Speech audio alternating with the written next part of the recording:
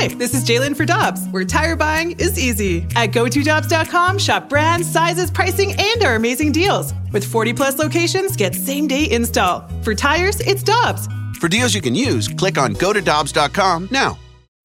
When you need mealtime inspiration, it's worth shopping Kroger, where you'll find over 30,000 mouth-watering choices that excite your inner foodie. And no matter what tasty choice you make, you'll enjoy our everyday low prices, plus extra ways to save, like digital coupons worth over $600 each week. You can also save up to $1 off per gallon at the pump with fuel points. More savings and more inspiring flavors make shopping Kroger worth it every time. Kroger, fresh for everyone. Fuel restrictions apply.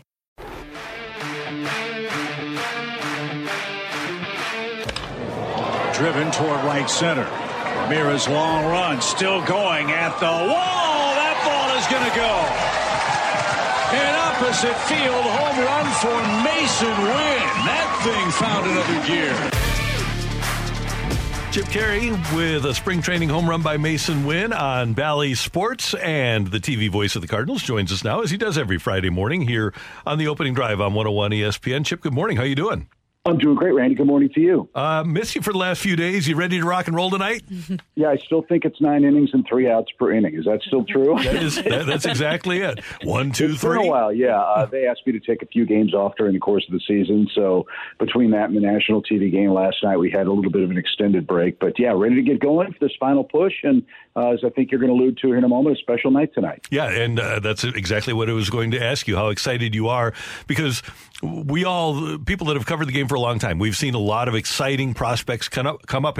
Heck, you got the Acuna experience in Atlanta, but how cool is it to have had Walker and now Mason Wynn coming up? It's my favorite part of the game because these guys are the lifeblood of our sport, and who knows where Mason Wynn or Jordan Walker's career, for that matter, is going to take them. But we've heard so much about this young man. I saw him as you just played that highlight this spring, and obviously he's a tremendously talented kid, and hopefully people will enjoy this moment and let him soak that in and settle in as what we hope will be a long-time major leaguer. But also, don't put the pressure on him being the savior of your team and the savior of your season. That's not going to be his job. He's going to do just what Jordan Walker did, I hope. Come in, fit in, be one of the guys, and figure this thing out and get a jump start on what we hope will be a much more successful and rewarding 2024 year. I think that's very well said, Chip. I think everybody is hopefully really excited to see this energy he brings. And we were listening to what he was saying earlier, and he's saying all the right things about how he really wants to put on a performance for the fans every single night. What's a player comp that you think would be good for him? Oh, gosh. Brooke, those things are so dangerous, right? Because then all of a sudden it gets in someone's head, well, that he's Clayton Kershaw or Max Fried, which is the comp that we've used with Zach Thompson. I'll say this. The one thing that impressed me about Mason Wynn was his range and his arm. This kid's got a cannon. He's Sean Dunston. Older fans will remember Sean Dunston, the great Cub shortstop. This guy can really sling it from short. His ability to cover ground up the middle is going to be a lot of fun to watch. He's got fresh young legs. Dare anyone say he's anything at all like Ozzie Smith? That's not a fair comparison. But when you talk about a shortstop being a defense-first position in today's game, that's going to be critically important. Without the shifting that we used to take for granted in the game, that's gone. And his ability to help out Arenado to his right and get to balls behind the bag at second base, on the first base side of that bag, I think is going to really, really help our pitching staff. And if he can just come in and defend, make all those plays, and whatever he provides offensively is going to be a bonus. The run prevention aspect, I think, is what's got me so excited about him joining the club. Chip, when Sean Dunston was drafted in 1982 and subsequently came up, he was in the same draft as Dwight Gooden, and Whitey Herzog pointed out, he said, yeah, the Cubs, they had the first pick in the draft, and they decided to go with the guy with the best arm. right, and he could have pitched. I think Dunston asked and begged in those days, hey, I'd like to pitch, and they wouldn't let him do it. Knowing some of the Cubs pitchers that worked in that era, that probably would have been a better decision. But look, the game has changed in this regard in so many ways, and it's kind of fun to think about. Run prevention is more important than scoring runs, and I think we've seen that bear fruit for the Cardinals this year, right? A ground ball staff that just couldn't get outs on enough ground balls to be effective was really problematic. And I think, and that's not blaming one guy, that's a collective effort.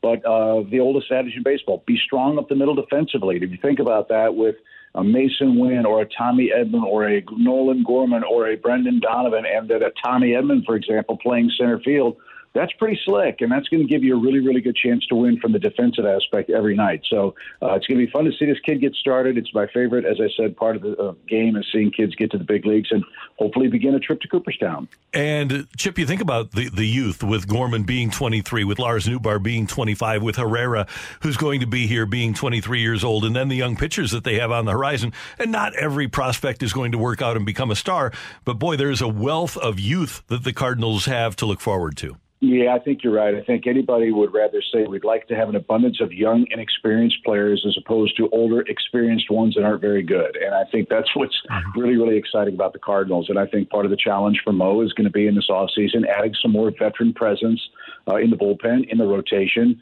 Another veteran bench guy might, I think, really be helpful for this group. But you're right, Randy. It's a talented group. They've grown together. They've matured together in the minor leagues. And now they get to gel together at the major leagues. And the really good teams, like you mentioned, Atlanta, Riley, Acuna, Albies, Freddie Freeman when he was there.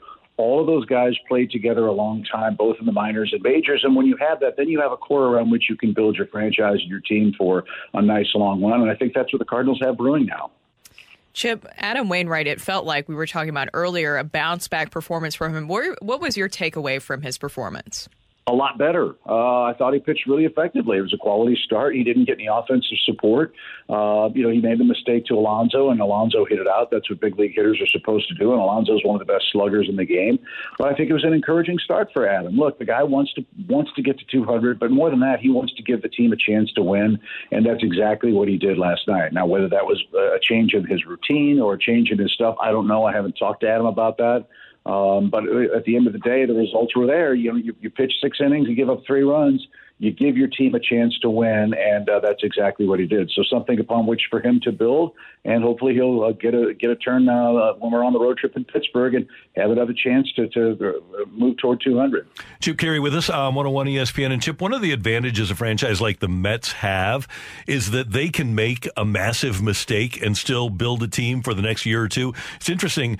They're paying players to not play for them more than the Cardinals' payroll is, and more than about half the teams in baseball are paying their teams. They're paying like $160 million to pay players that aren't playing for them anymore.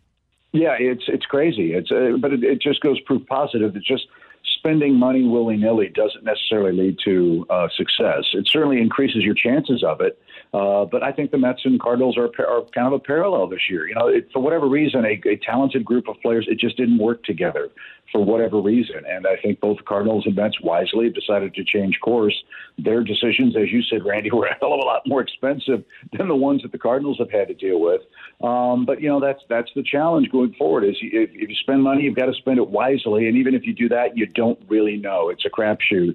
And fortunately for the Cardinals, they didn't have as many mistakes as the Mets did. Mm-hmm. And I think the challenge for New York is how does Steve Cohen spend his next $360 million? And the people that are making those decisions, do they do the job the way it should be done? Those are big questions they've got to answer in a big media market that has proven to be not so kind to maybe the biggest disappointment in baseball this year.